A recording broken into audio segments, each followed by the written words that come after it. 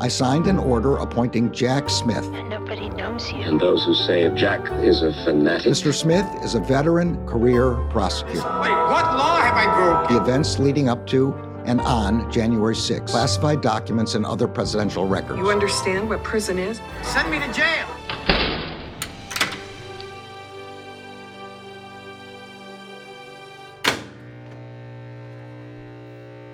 Hello, everyone. Happy New Year. Welcome to episode 5 of Jack, the podcast about all things special counsel. It is Sunday, January 1st, 2023. And you know, Andrew, I've said 2022 was the year of investigations and 2023 is hopefully the year of accountability. I'm Allison Gill, and today I am joined by my co-host, the incredible former director, acting director of the FBI, Andrew McCabe. Hi, Andrew. Hey, Allison, how are you? I'm doing really, really well. So we didn't have a lot of special counsel news this week, but tell everyone what we have on deck.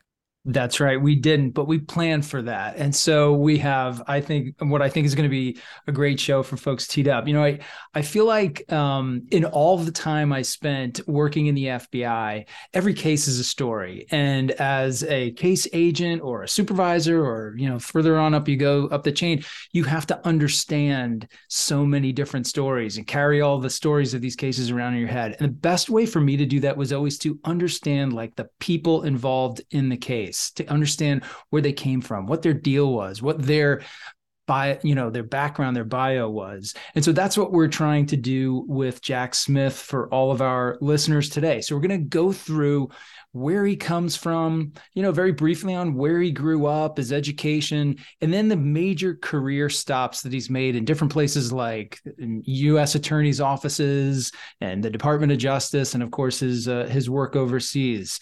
We're going to talk about cases that he's worked, some cases that notable cases that he's won, some notable cases that he lost along the way, and what maybe he learned from those experiences that will impact or tell us something about how he thinks about his current responsibilities. Yeah, and I remember we did this early on in the Mueller, She Wrote episode. There was so much news that was coming out. We didn't start the first episode until after the Rick Gates and Manafort indictments hit, but right around week 17, we were able to get into a biopod, if you will, of the man himself. And we have a very great surprise for everybody. A little bit later in the show, we are going to hear the actual voice of Jack Smith in some closing arguments at The Hague during one of the trials that he was involved with, overseeing there. And we'll talk a little bit about that case because that is news. That is something that just recently happened. That's absolutely right. Just about, a week and a half ago.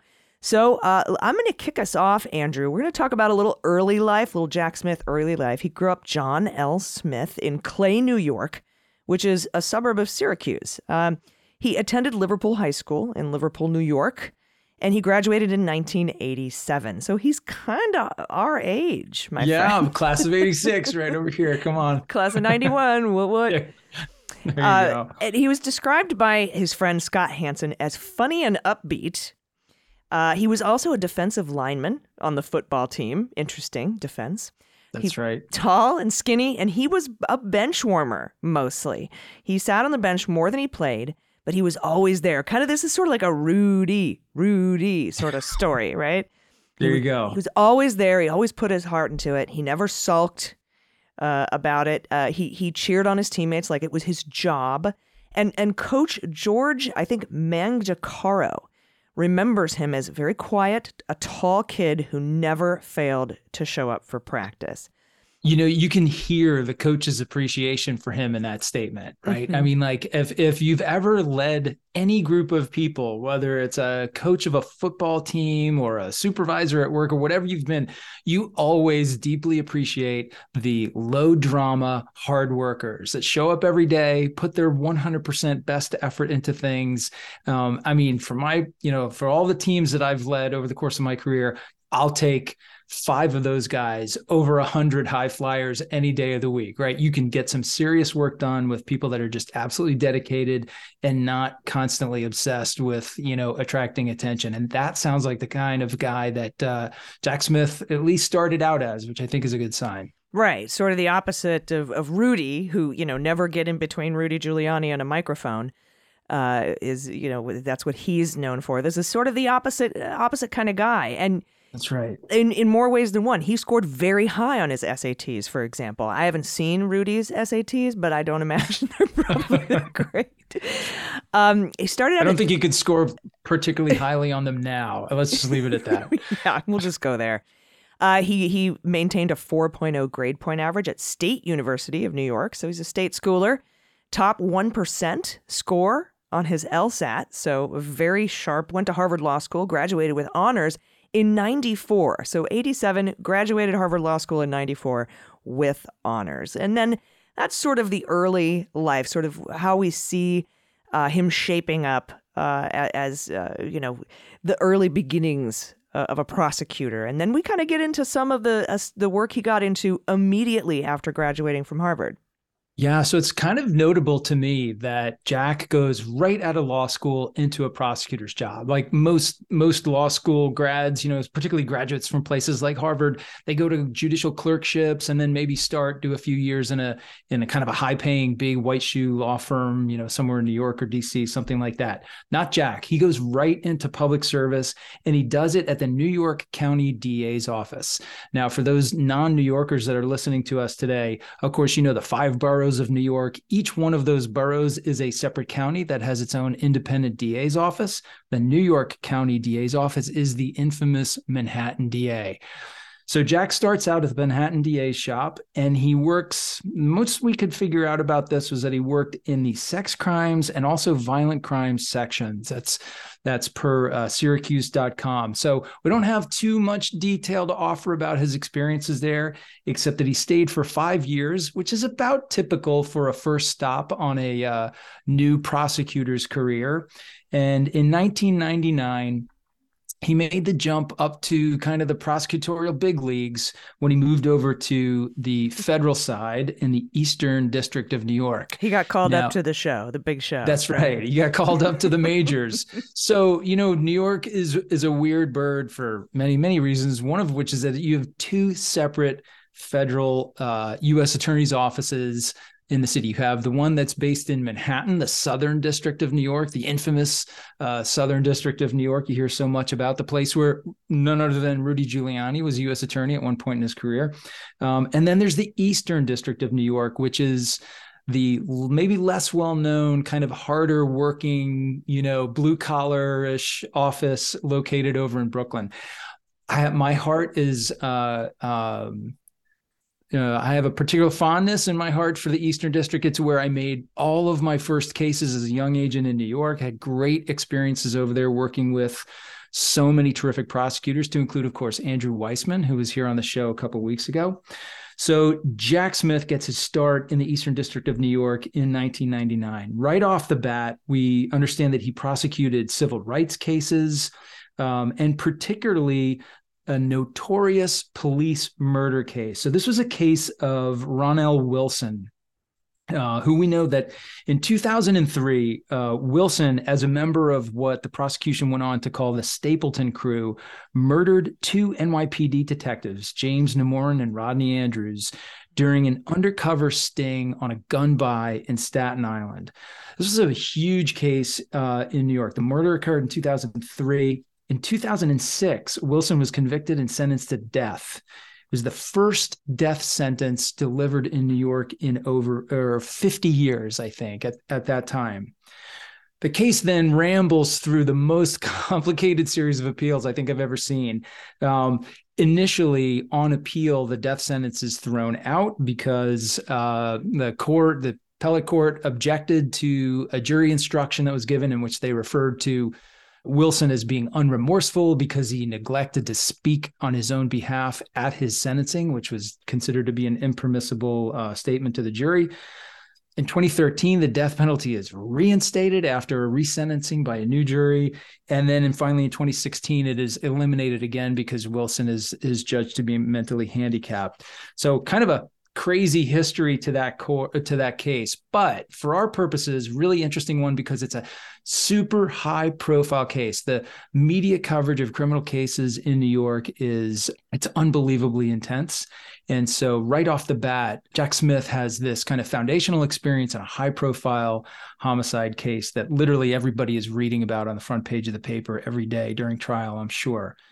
Mo Foderman, who worked with Jack Smith at the Eastern District, described him as, and I quote, "one of the best trial lawyers I have ever seen. A phenomenal investigator, gets to the true facts." I love this. Mo also describes him as, quote, "literally insane about cycling and triathlons." So as a devoted cyclist and triathlete myself, I can totally appreciate that. So Jack goes on to serve as the chief of criminal litigation and the deputy chief of the criminal division in the Eastern District, where he supervised about 100 criminal prosecutors in cases involving violent crimes, gang crimes, white collar cases, financial fraud, and also public corruption. So that's like everything that January 6th has to offer right there. Totally right. You're going right from the basic violent crimes all the way up to the crazy, hard to prove white collar. Yeah, we have violent crimes. We have gang crimes with the Proud Boys and the Oath Keepers. We have white collar crimes going all the way up to like Eastman and Clark and everything that happened at the DOJ. Financial fraud. We have the Save America PAC investigation and the Sidney Powell PAC investigation and public corruption. I mean, that's obvious. So that I thought that was interesting too. And I also wonder a little bit about prosecuting that case with the murder of the two police, if what his personal thoughts were about that, and if there's any like sort of transference to January 6th with that and the cops that were endangered by the incitation of the insurrection, and how these earlier cases, and we'll talk about this more later in the show, might inform his zeal, I guess. Yeah, totally. I mean, I know from my own experiences as an agent in New York, I made mistakes, right, on my first cases. We all do. And those mistakes, you learn from them and you carry those lessons through the rest of your career. Every big case I ever worked later in my career was benefited by the very first big case I worked out of the Eastern District in New York. It was a RICO case against a Russian organized crime crew. And I learned so much there. I would expect that Jack probably had some of those same experiences. Like for instance, in this one, clearly the prosecution they swung a little too hard for the fences in their summation and the comments they made about Wilson and his failure to get up and speak in his own defense at his sentencing. And that came back to hurt them, right? It cost them the initial appeal that wiped out the death penalty the first time. So, you wonder if experiences like that have kind of caused him to like think twice before you go for the dramatic flourish in front of the jury, and maybe, take a more measured kind of evidence-based tone in all your approaches. So, we're speculating, but it's interesting stuff to talk about. Jack's partner on the Wilson case is a prosecutor named Colleen Kavanaugh. And recently, Colleen said about Jack, quote, "There is no mystery here. He's a hardworking, smart person who knows how to move cases. That's who he is. He comes in and he gets things done." Yeah, and that feels like kind of what we've been hearing in the media about his disposition. He's a closer, right? He comes in and gets things done. We've heard it repeatedly, and it just sort of drives home the point that, a lot of folks were like, "Oh, Merrick Garland is punting this. He doesn't want to do it. He's going to hand it over to somebody else." And a lot of folks were worried that he was handing it off to have the case, wind down. And I just don't see that at all. I just don't see you bringing in Jack Smith to close a case. It just doesn't make sense to me.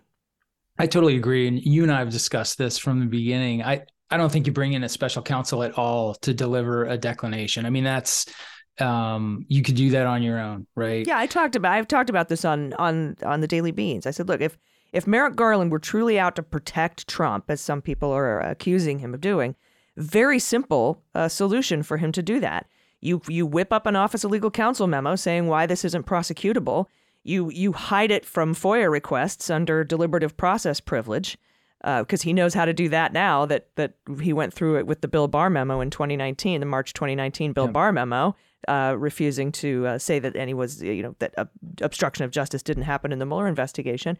And you file it away, and it goes away, and it disappears, and you don't have to say anything about it because the Department of Justice isn't bound by any regulations to report declination decisions for prosecutions. That's how you make this disappear. If you wanted to make this disappear, you don't hire a special counsel who's kind of known for bringing prosecutions and being a closer to wind it down and cover things up and brush it under the rug. It's just, that doesn't seem, of course, Andrew, all of this is speculative, but that just makes absolutely no sense.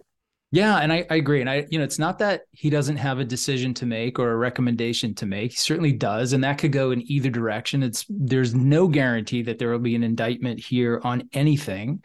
But I think the fact that you bring in a guy like Jack Smith, who has a history of stepping in and putting in objective evaluation on ongoing cases and making decisions about what to push forward and what to let go, that says, hey, the ball is still in the air and we are pushing this thing and we're going to see where the facts land. So yeah, this is less about, all right, Jack, you come in and close the case, or you come in and indict. And it's more about you come in and make the decisions, because exactly. I need to insulate myself politically because now I am an appointee of the opponent of the person that we're investigating.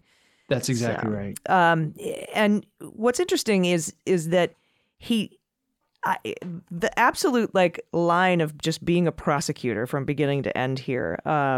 We go ahead now to 2008 when he was in the office of the prosecutor of the International Criminal Court. That's The Hague.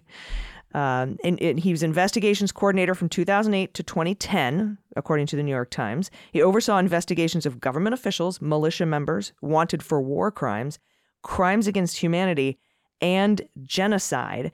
And Andrew, that's an interesting choice to go from, working at the DA's office in Manhattan to working at the Eastern District of New York to then go work at the ICC. Totally. So we talked about the choice to go right from Harvard Law School into the Manhattan DA's office. Now here we see another really bold choice. 9 years in the Eastern District of New York, that will get you a prime job as a top flight litigator in any number of, white shoe, high paid law firms in New York. And that is the path that most, assistant U.S. attorneys for kind of line assistant prosecutors, they do anywhere 5 to 10 years as a prosecutor, and then they jump into the private sector and really cash in. And good for them. It's a great opportunity, but not our Jack. He decides in 2008 to kind of book his flight for The Hague, a place that probably most Americans couldn't find on a map, and to dive into kind of an obscure, true specialist prosecutorial role here, right? So you're dealing with international criminal law, which is a strange and nebulous thing because there basically is no kind of, universal agreement on what those laws are. You really kind of, you have to stitch together complicated, fraught, politically charged cases in faraway locations. It's hard to get those defendants in custody. It's even harder to stitch together cases to successfully prosecute those defendants. And that's the role that he charges into next. Yeah. And it is an interesting, I'm sorry to interrupt, but it's a really interesting career path because like you said, most folks come out of those DA offices and AUSAs as AUSAs in the federal offices into a private firm. And then you've got all this private firm experience, which you can then take with you to a Department of Justice job. That's right. That's right. That's the typical path, right? Or a U.S. attorney up to there. And so he's like, no, I'm gonna take a quick detour over here to the ICC, learn an entirely new set of laws that have to be applied because all of his experience so far is in the American criminal judicial system, and so now he's in the international courts and learning that whole entirely different set of law. I mean, it's not just the law; it's also how to apply the law. And like you said, you rarely find these folks, and it seems very murky and niche. And it's just it was an interesting career choice, I thought. But I think going to serve him well. We'll talk about that later. Absolutely. So he does that from 2008 until 2010, according to the New York Times. And then in 2010, you can never really ever escape the call of the mothership. It's no different in DOJ than it is at FBI and when you're out in the field, living the good life, and the phone rings and somebody tells you it's time to come back to headquarters. So it looks like Jack Smith got one of those calls in 2010, likely from Laney Brewer, who was at the time, he was the acting attorney general for the criminal division. And Jack decides to end his European sojourn and head back to DC to be the head of DOJ's public integrity section, which insiders routinely refer to as PIN. Public integrity is the place that basically oversees all of the political corruption cases and kind of, fraud cases by people serving in positions of public trust around the country. It's a very high pressure place to work. The cases are impactful, they are high profile, and of course they're political by definition, right? So each case is kind of buffeted by very strong opinions for and against, much like the case that Jack is currently working on. So in 2010, he rolls into PIN. Now, at the time, PIN is really on shaky ground. The department and the FBI had suffered a kind of a bitter defeat in the investigation and prosecution of former Senator Ted Stevens, Republican of Alaska. We could do a whole episode on the Ted Stevens cases and all the problems that were there. But essentially, Stevens was prosecuted, and I believe his convictions were vacated on appeal. There were all kinds of problems in the investigation and with the case agents and the informants and relationships between them. And there were serious issues. In addition to having the case thrown, I'm pretty sure the prosecutors got reprimanded by the judge. But this was like stuff that was happening right before he got to PIN, right? That's right. Yeah. That's right. So he arrives, and they're still kind of like trying to get their feet back underneath them. And so Jack's first few months at PIN were spent basically reviewing all of the major investigations and cases that they had going in PIN at that time. And in many of those cases, our man Smith decides to issue essentially declination letters, close the cases, and eliminate the prosecutions of some pretty notable figures on the Hill. So here's a few of the names of folks whose cases were dismissed by Jack Smith not long after he arrived at PIN. So Senator John Ensign of Nevada, who was a Republican, Representative Tom DeLay of Texas, another Republican, Representative Jerry Lewis of California, another Republican, Representative Alan B. Mollahan of West Virginia, a Democrat, and Representative Don Young of Alaska, a Republican who coincidentally just died last year. So he came in and sort of closed all those cases based on reading into what the prosecutors had built before he got there. And I guess I'm assuming was like, we don't, these aren't cases we can win. There were problems maybe in the investigations and prosecutions.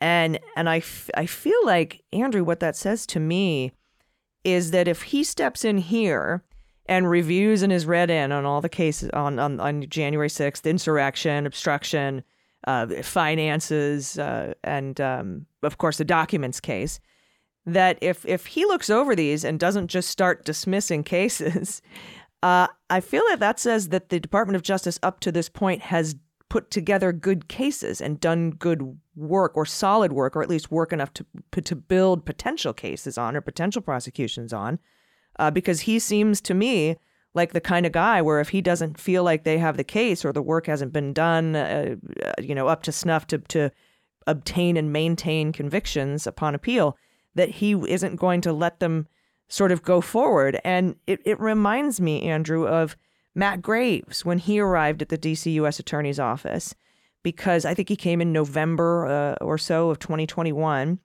And before he was there was a guy named Mike Sherwin. And I think we've talked a little bit about Mike effing Sherwin as my nickname for him. We'll just leave it at that. But he was, he wanted to bring, he went on 60 Minutes and said, we're going to bring seditious conspiracy charges against these Oath Keepers. And then was dressed down by Judge Amit Mehta for discussing that on 60 Minutes. And then he was about to be referred over to the unit that puts sanctions on you. And he resigned before that happened.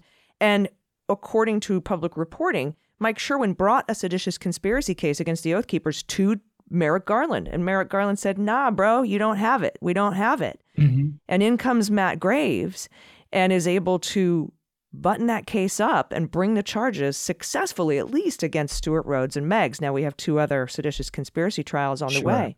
Yep. But it seems like there was enough cleanup that could be done, enough rescuing in those cases that could be done to bring those charges. So I'm very interested to see how, and now it's been 5 or 6 weeks since, Jack Smith has been appointed. Very interested to see. I mean, we haven't seen any big dismissals or declinations or refusals to prosecute him. And I want to be clear that we might not see that until the final report comes out. I don't think they announce declinations to prosecute along the way, but they would have to, I guess, close a case in court. So I just think that this is a very interesting and it speaks a lot to why they decided to specifically bring Jack Smith on board. Yeah, I totally agree. And I think your proposition is fair if we don't see, the more time that goes by that we don't see things getting kind of thrown by the wayside, it's probably an indication that Smith has reviewed what they have, what they've done, and feels that there's a path and a reason to keep going forward. Brewer described Smith as a guy who makes the tough decisions. He sees his job as pushing for a conclusion, and that he realizes it's not fair to let inquiries linger. So factor all that in, having had this experience before in the Eastern District in Penn about, looking at these high profile cases, making an honest assessment and determining where it's time to, fish or cut bait. You can imagine that he's doing that with his current responsibilities. The only solid indicators we have so far are in the context of the Mar-a-Lago case, and there he is clearly dug in. They've taken some aggressive moves in the Mar-a-Lago case, even since he's been on board, with the filings they've made in court with respect to the appellate work that they've done, and the move for contempt charges against the Trump team for essentially failing to produce additional evidence and failing to comply with the grand jury subpoenas over the classified material. So he's clearly moving that one forward. I don't believe there's any declinations going on in that one, unless something really turned around quickly when we weren't looking. But I think he's charging forward. Yeah, and we're going to talk a little bit more after the break about his work at Penn and what some folks had to say about him shortly after he took that job. And we're going to do that, like I said, right after this quick break. Everybody stick around. We'll be right back.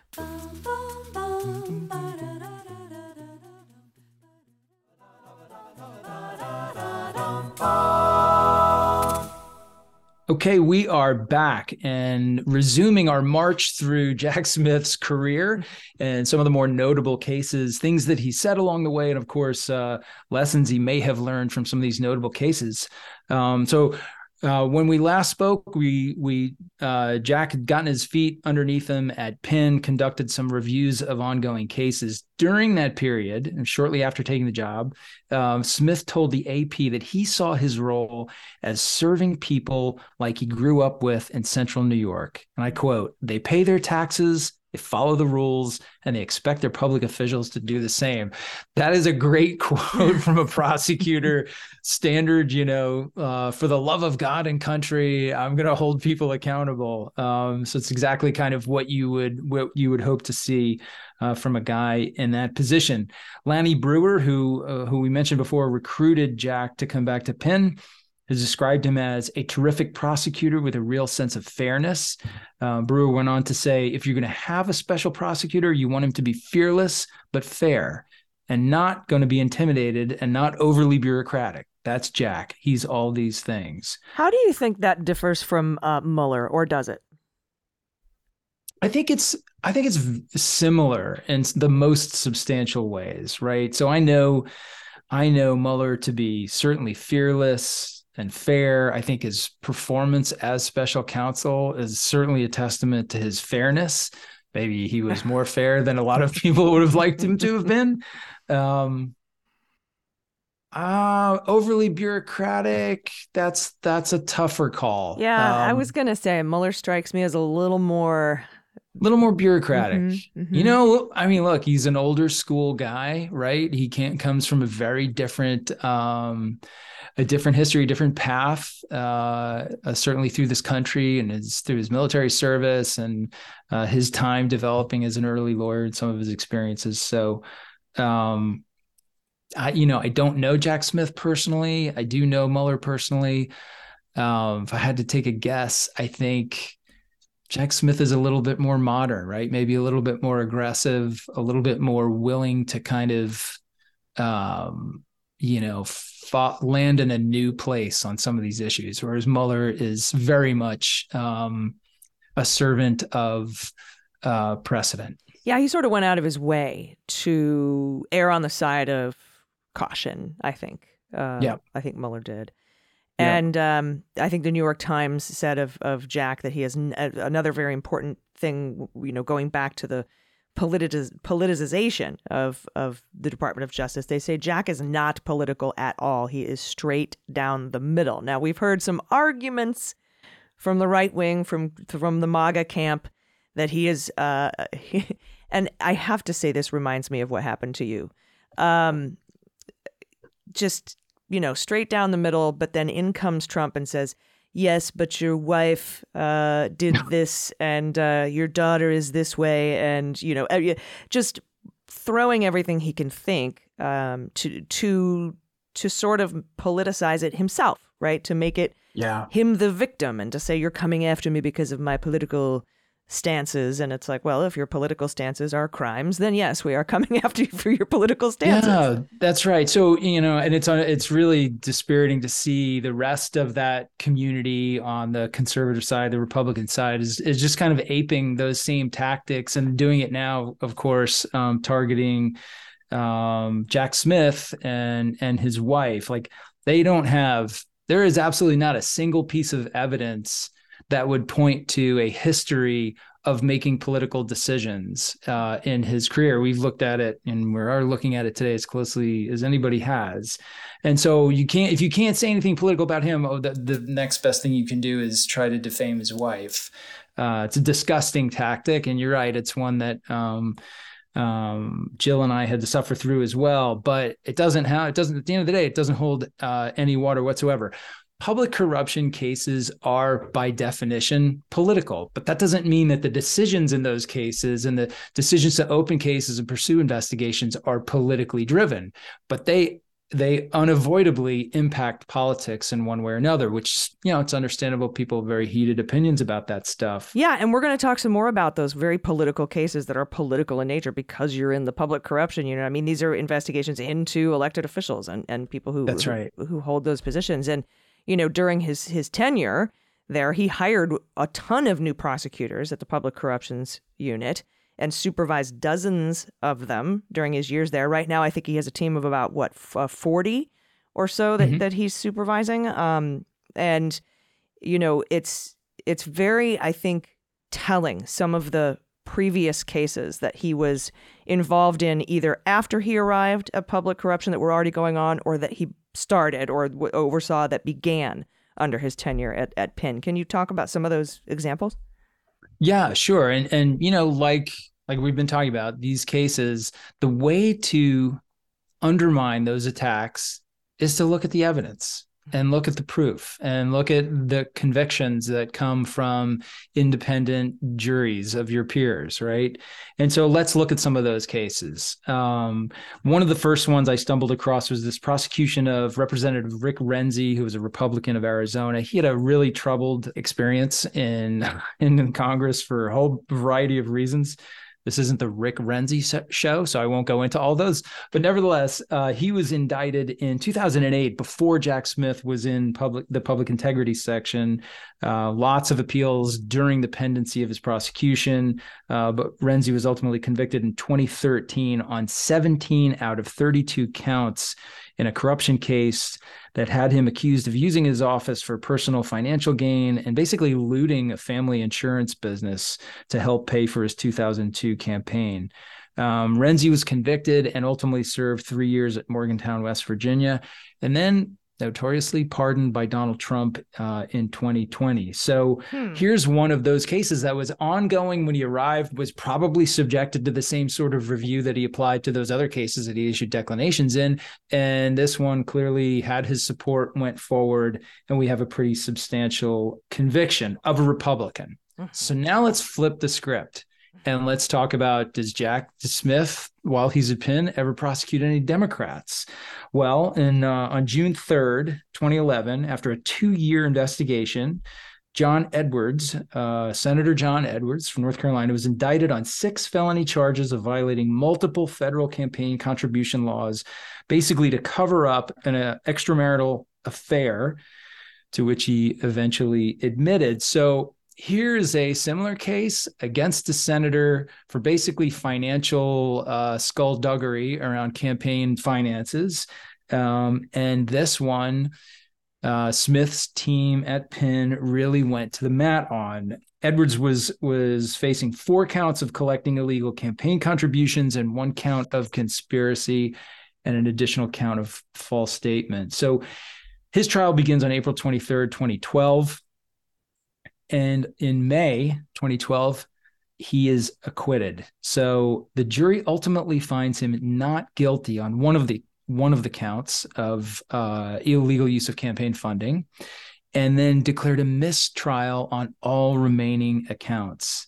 In the aftermath of this huge loss for Penn, DOJ decided to drop all charges against Edwards and announced that they would not retry the charges against him. So DOJ basically washed their hands of it and walked away. I think this is a fascinating example. I can only imagine the conversations that went on around those tables in DOJ over this one, but it really causes you to wonder, like, you always learn more from your failures than you do from your successes.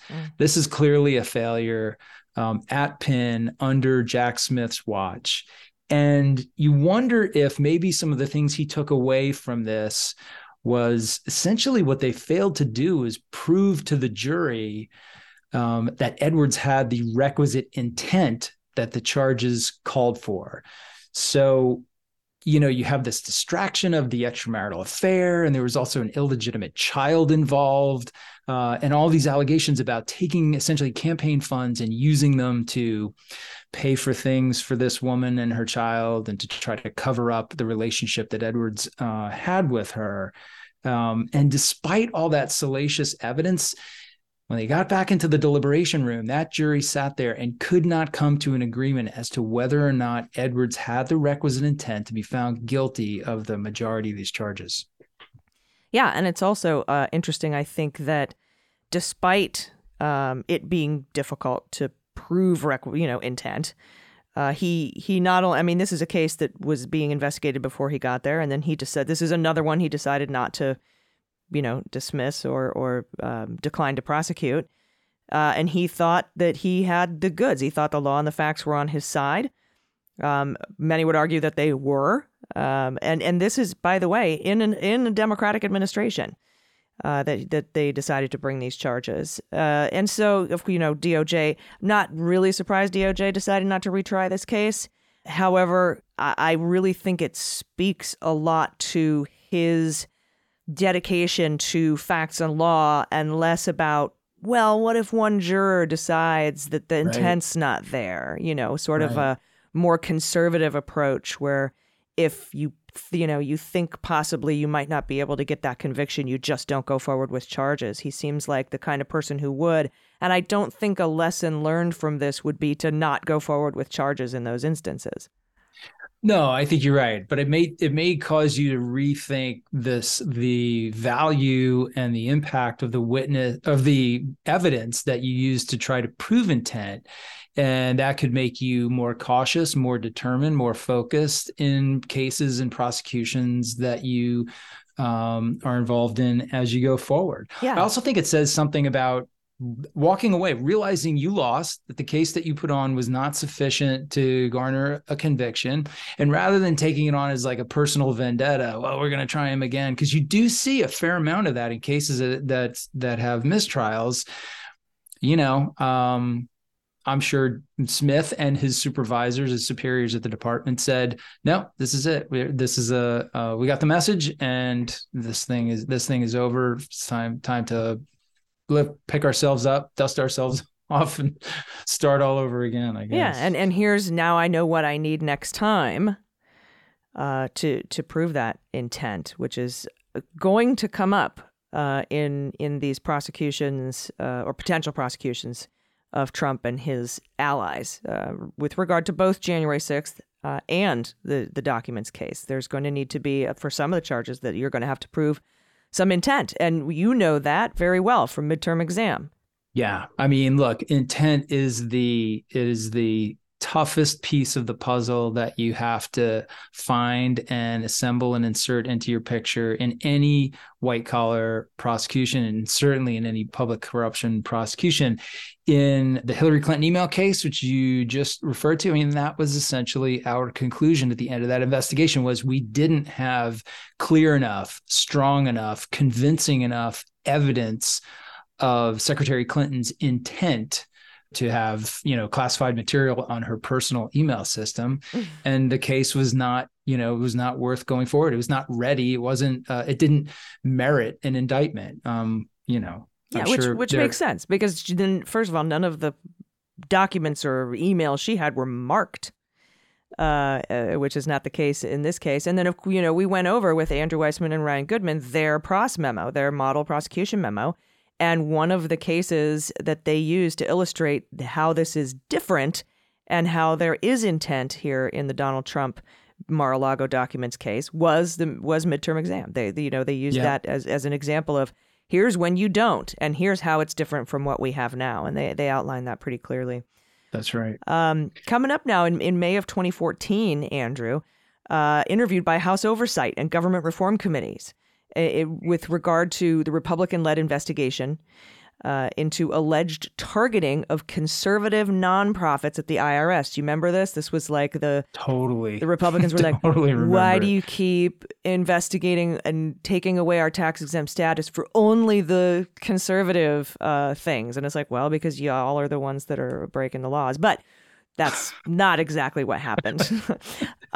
This was a painful investigation. I was not involved in this thing at all until I got to the Washington field office as ADIC in 20, whatever that would have been, 14, 15, something like that.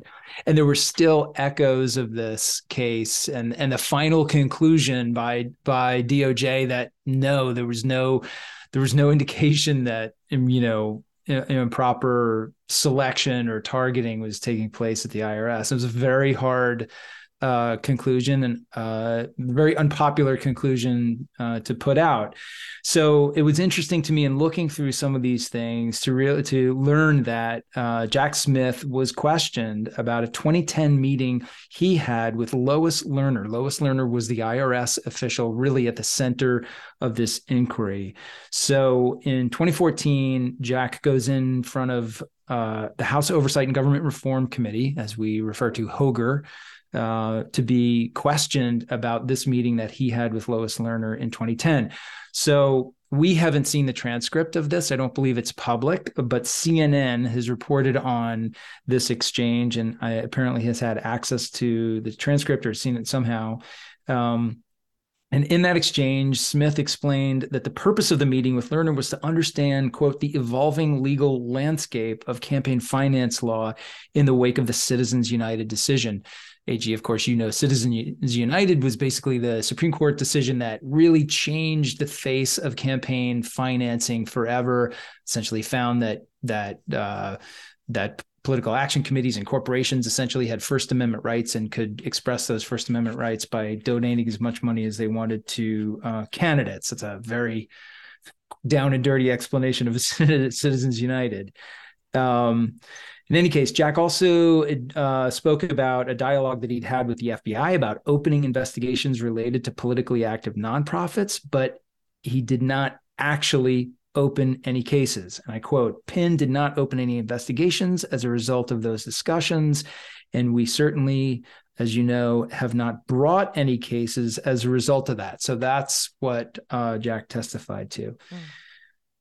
Yeah, it kind of reminds me of the Carter Page whining that continues to go on. Oh, you changed the email, the Kleinsmith guy, and you were spying on the Trump campaign. You were going after Carter Page, blah, blah, blah, 17 problems with your FISA warrant, etc.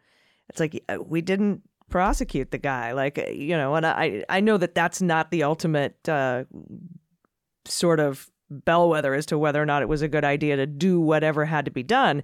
But you and I and listeners of this program generally know what that FISA warrant was about, and that it was absolutely justified, and it was signed off by Rod Rosenstein. So, on multiple occasions. So I don't quite understand well, I guess I do understand the victimization there, but it was just the only thing that I think he had as a sort of connection to any sort of spying on Donald's campaign, even though Page wasn't even part of the campaign when those FISA warrants were issued. So it's sort of just reminder of that. It's like it does. Brings it back. It has a familiar smell to it from those times. I think they're both good examples of the toxic mixture you get when you take criminal investigations, high stakes, high profile criminal investigations, and you infuse them with politics. And that's two very volatile things that are unavoidably combined when you're working political corruption cases.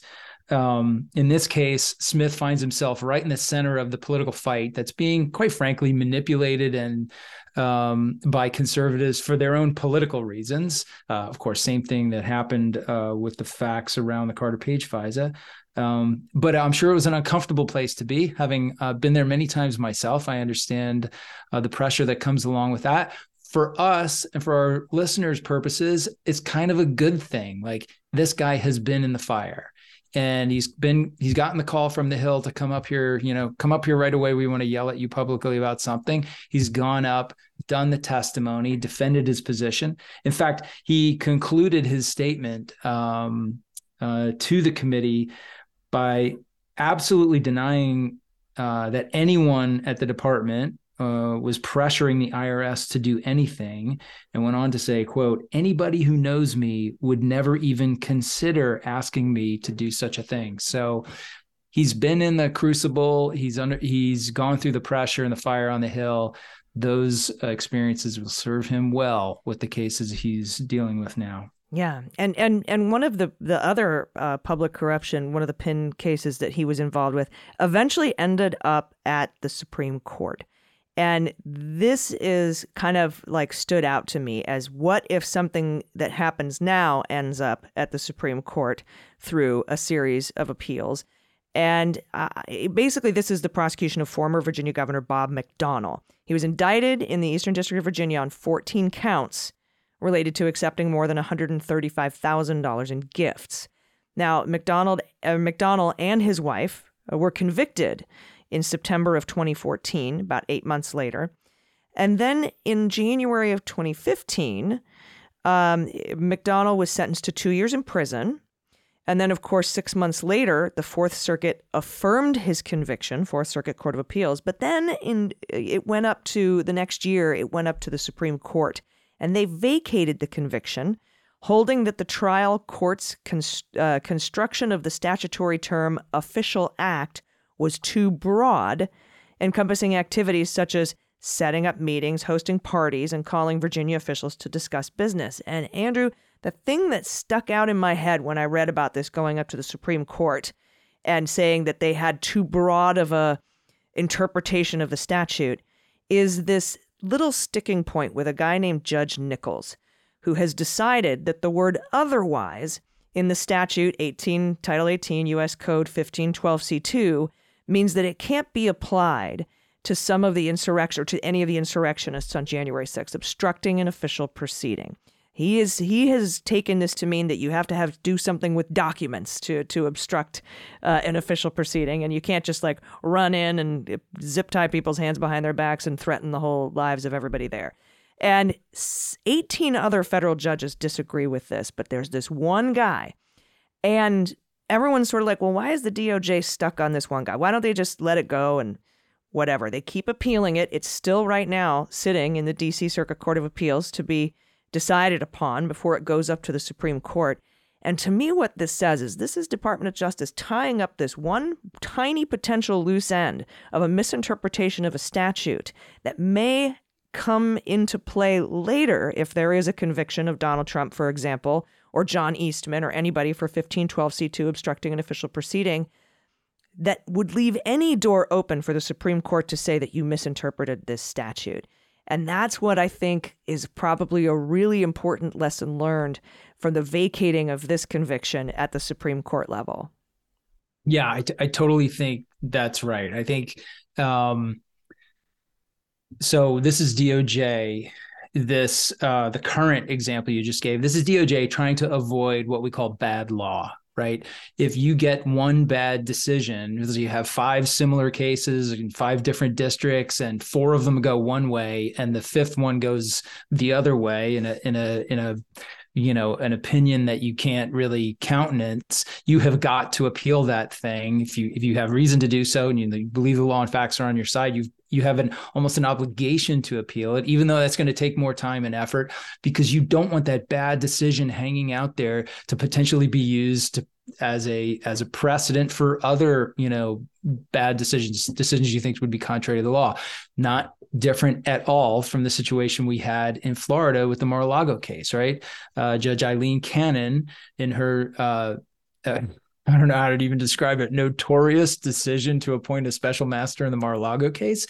Initially I was kind of not a fan of DOJ appealing that because I felt like this is really going to slow them down. And what they need right now is speed. And is this really going to be that precedential anyway? This case is so unique on the facts, but they clearly disagreed with me, which is not the first time. And they appealed it because they felt like we can't live with this. This could open up a can of worms of monstrous proportions where everybody who's had a search warrant executed at their home turn around and demand the appointment of a special master. And we obviously can't have that. The law doesn't support that. And they were right. They did the right thing. They were right. I was wrong. Okay, there you are. You heard it. Oh, and they got rid of that ruling in a resounding fashion. So back to the McDonald case, this going into this case, Jack Smith and his team were working with under the rules that everybody had been working with for a long time, which is the very essence of a public corruption case is you're in a position of trust. If you take something from someone in return for doing some official act, that's essentially public corruption. It's, people refer to it as the quid pro quo. I'm the governor, you're the businessman, Allison, you come to me and say, hey, I'll pay for your daughter's wedding if you, whatever, if you support my product X. Well, yeah, we have a great example in Florida right now with the Matt Gaetz investigation into his public corruption of maybe accepting gifts like a trip to the Bahamas in order to put forth this pro marijuana legislation. There's examples of this all the time, everywhere that happen consistently and constantly. Yeah. So the conventional wisdom at the time in prosecutions was you don't actually have to have an explicit, I'll give you this in return for that agreement. And so that really opened up the aperture on what could be considered an official act and a benefit in return for that official act. So that's the rules they were playing under. They got their conviction. McDonald appealed it, and the Supreme Court decision basically rewrote the law in public corruption cases. And essentially where we are now is you have to have an explicit quid pro quo understanding and agreement before charges can be brought, because they reset the burden so high in terms of what you have to prove the kind of basics of that quid pro quo that public corruption cases are much harder to make, much harder to, indict and succeed on in the era after McDonald. So I'm with you. I think Smith takes a lot of lessons away from that experience. I would expect that he thinks very differently about the sort of evidence you need to prove these cases, to prove these fraud cases, these conspiracy cases, from his earlier experience in the John Edwards case, to prove in criminal intent in some of these kind of esoteric cases. And I would expect that those experiences are really going to have an effect on what he demands from his investigators and his attorneys before he's ready to go into court and put maybe the highest profile, most notorious criminal case we've seen in a century in front of a judge. Yeah. And then there were, several other high profile cases at Penn that he oversaw, the prosecution of former CIA officer Jeffrey Sterling. I'll ask you about that in a second. And he also oversaw the Department of Justice investigation into House Majority Leader Tom DeLay. And made some interesting decisions in both of those cases. Can you tell us briefly about Jeffrey Sterling and Tom DeLay? Sure. So Jeffrey Sterling was prosecuted essentially for, leaking classified information involved regarding CIA operations. It was a really hard case. It was one that relied upon the required testimony of a journalist about conversations that he had had with Sterling. And so there were all kinds of battles over whether or not that journalist would be subpoenaed to testify and what they would have to testify to and all sorts of things like that. Very complicated case to navigate those First Amendment issues, but DOJ and Smith's Penn section handled that very well and got a conviction in that case. On the DeLay investigation, that was one of the ones that we talked about earlier, where Jack Smith came in, reviewed it, and just decided there is not enough here to go along with. And I think people on both sides of the House, well, certainly on the Republican side, were really impressed with his kind of unbiased approach to the case. One Republican source telling CNN that Jack Smith made a, quote, just decision to decline prosecution. So, hopefully a little bit of that credibility rolls with him.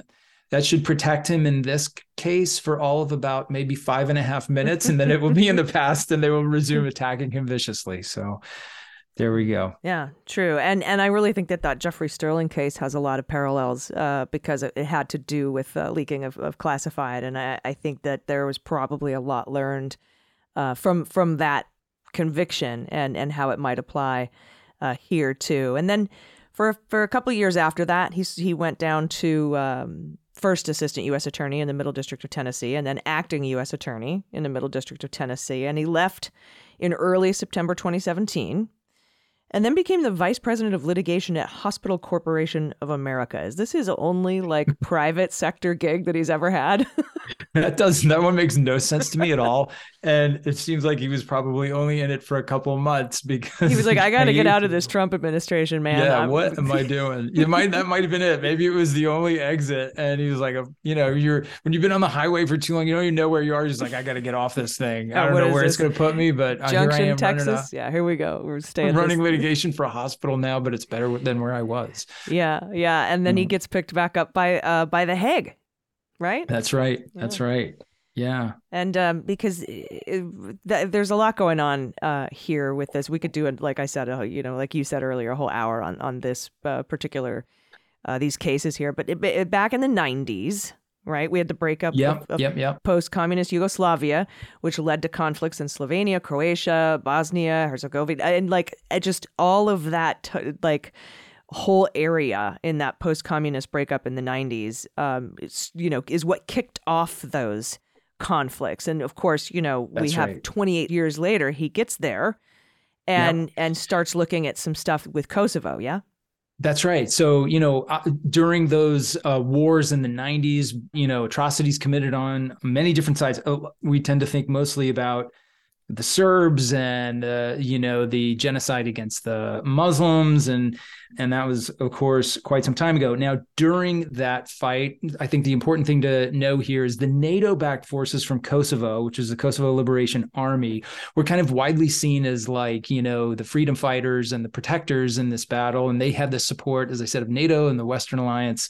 Well, it turns out in 2008, a Swiss prosecutor uncovered that the KLA also was engaged in war crimes, which included the harvesting and selling of organs of prisoners. So they were cutting organs out of people and selling them for profit.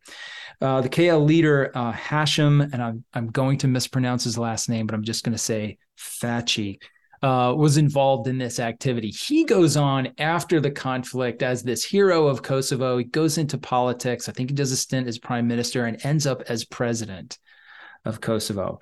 Well, in 2014, prosecutors on loan from the U.S. established the Kosovo Specialist Prosecutor's Office to investigate and prosecute former KLA members.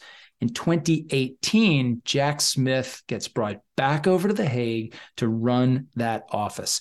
Now, he walks in again to basically an investigative unit in shambles. The stuff they're looking at is decades old. Witnesses have been lost. Many of them feel like they've been lied to by former investigators and prosecutors who didn't follow through on the promises they made. So it was really a very, it's been described as just a mess. So in comes Jack Smith and basically rebuilds this thing from the ground up in the model of a U.S. organized crime prosecution, right? He sets about recruiting witnesses that can essentially connect the actual atrocities, the trigger pullers, right? The guys who did the bad things on the ground with the leadership figures who issued those orders, who kind of executed those plans and kind of were responsible for the whole thing. That's what gets you from those trigger pullers up to a guy like the president of Kosovo. Very relevant in the January 6th investigation. Very much when you're so. talking about if there's any connections at all between the boots on the ground attack on the Capitol and the leaders of the insurrection, going all the way up to Donald Trump. Yeah, no question. And he pulls it off. He makes, builds the miracle case. In June of 2020, his office reveals that Thacci had been indicted, and he makes this revelation on the eve of Thacci's meeting with none other than Donald Trump at the White House. So apparently I had missed this when it happened, but apparently I guess the Trump administration was thinking about this as like a major diplomatic achievement. And then they find out the guy that they're meeting with has just been indicted as a war criminal. Some folks have, have speculated that the timing was set to kind of disrupt Thacci's efforts to lobby Trump to potentially sink the case. Who knows? That's all. I think speculation at this point. But nevertheless, it's a pretty safe speculation. I mean, how many they tried to lobby the Hulk Bank to get that dropped? They tried to lobby the Venezuelan coup thing to get dropped. Rudy Benchkowski, all these guys were involved in all that. IMDb, what was that? One MDB and all those other cases. So this is not new business in Washington. But as you reminded me just before the show, we had some, Smith had some notable success in The Hague just before taking a special counsel gig. Yeah, absolutely. This came down just on December 16th. That's 2 weeks ago. And as CNN reports, a war crimes tribunal in The Hague on Friday sentenced a former commander of the Kosovo Liberation Army, the KLA, to 26 years in prison for the war crimes of arbitrary detention, torture, and murder. The Mustafa case, that's Salih Mustafa, was one overseen by Jack Smith, as we've talked about. The panel of judges in the tribunal found Mustafa guilty of crimes that occurred in 1999 in a village in Kosovo, used by a base by the KLA unit that Mustafa led during the conflict with Serbian government forces. This is the first war crimes verdict in the Kosovo tribunal, and it was 26 years. And actually, you know what? I promised a little bit earlier in the show that we had some tape of Jack Smith. I believe this is him in his closing argument, or at least in part of the closing arguments or the summation. I'm not sure what they call it in the ICC. But let's take a listen to that. Mr. Mustafa, whose acts have caused suffering that left indelible wounds in the bodies and the minds of the victims who suffered through it.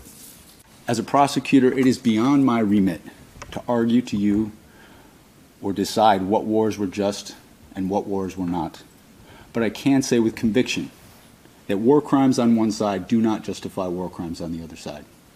Mr. Gucciardi and Mr. Haridinai are vocal opponents of this institution, denigrating anyone who would recognize or cooperate with the Kosovo Specialist Chambers or the Specialist Prosecutor's Office as spies, collaborators, and traitors who betrayed their fellow countrymen.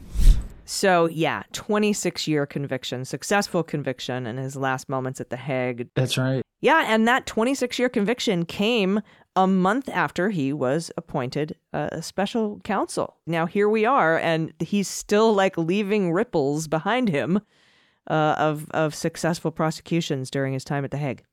Yeah, this, as his colleagues said, this is a guy who gets things done. And, you know, Merrick Garland, the notoriously underspoken Merrick Garland said in his announcement, Mr. Smith is the right choice to complete these matters in an even-handed and urgent manner. Period. Nothing else necessary.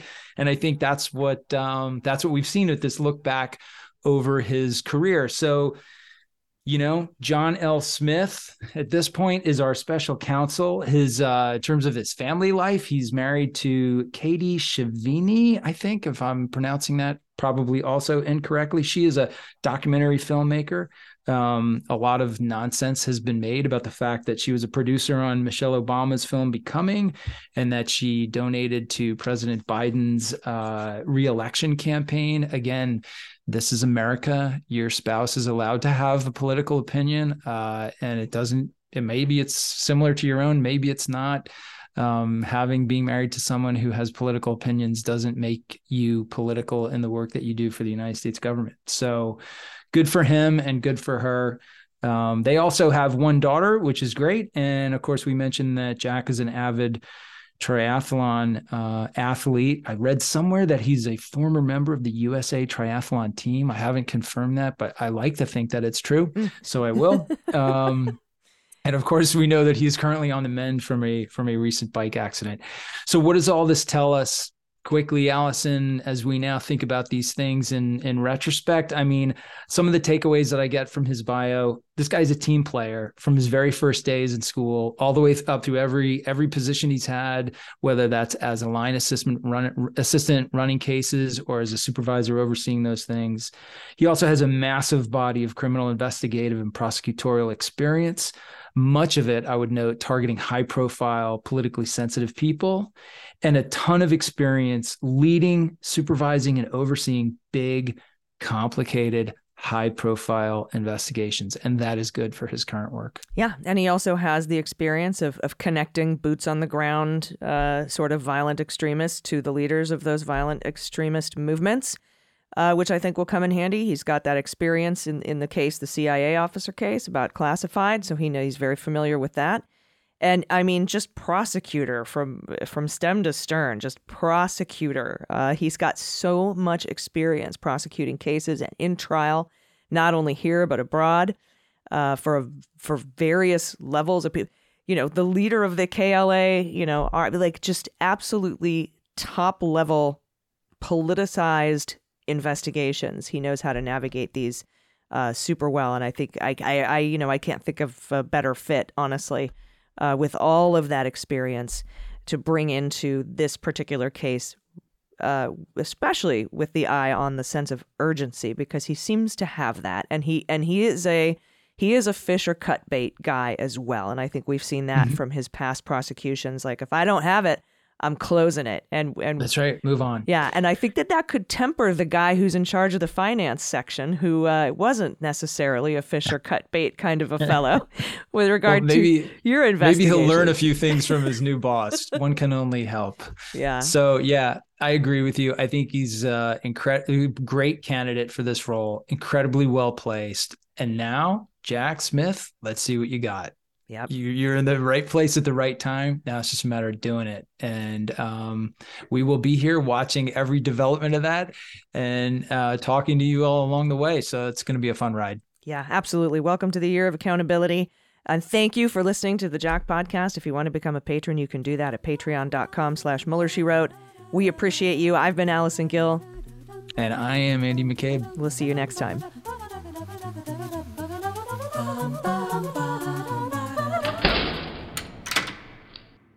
MSW Media.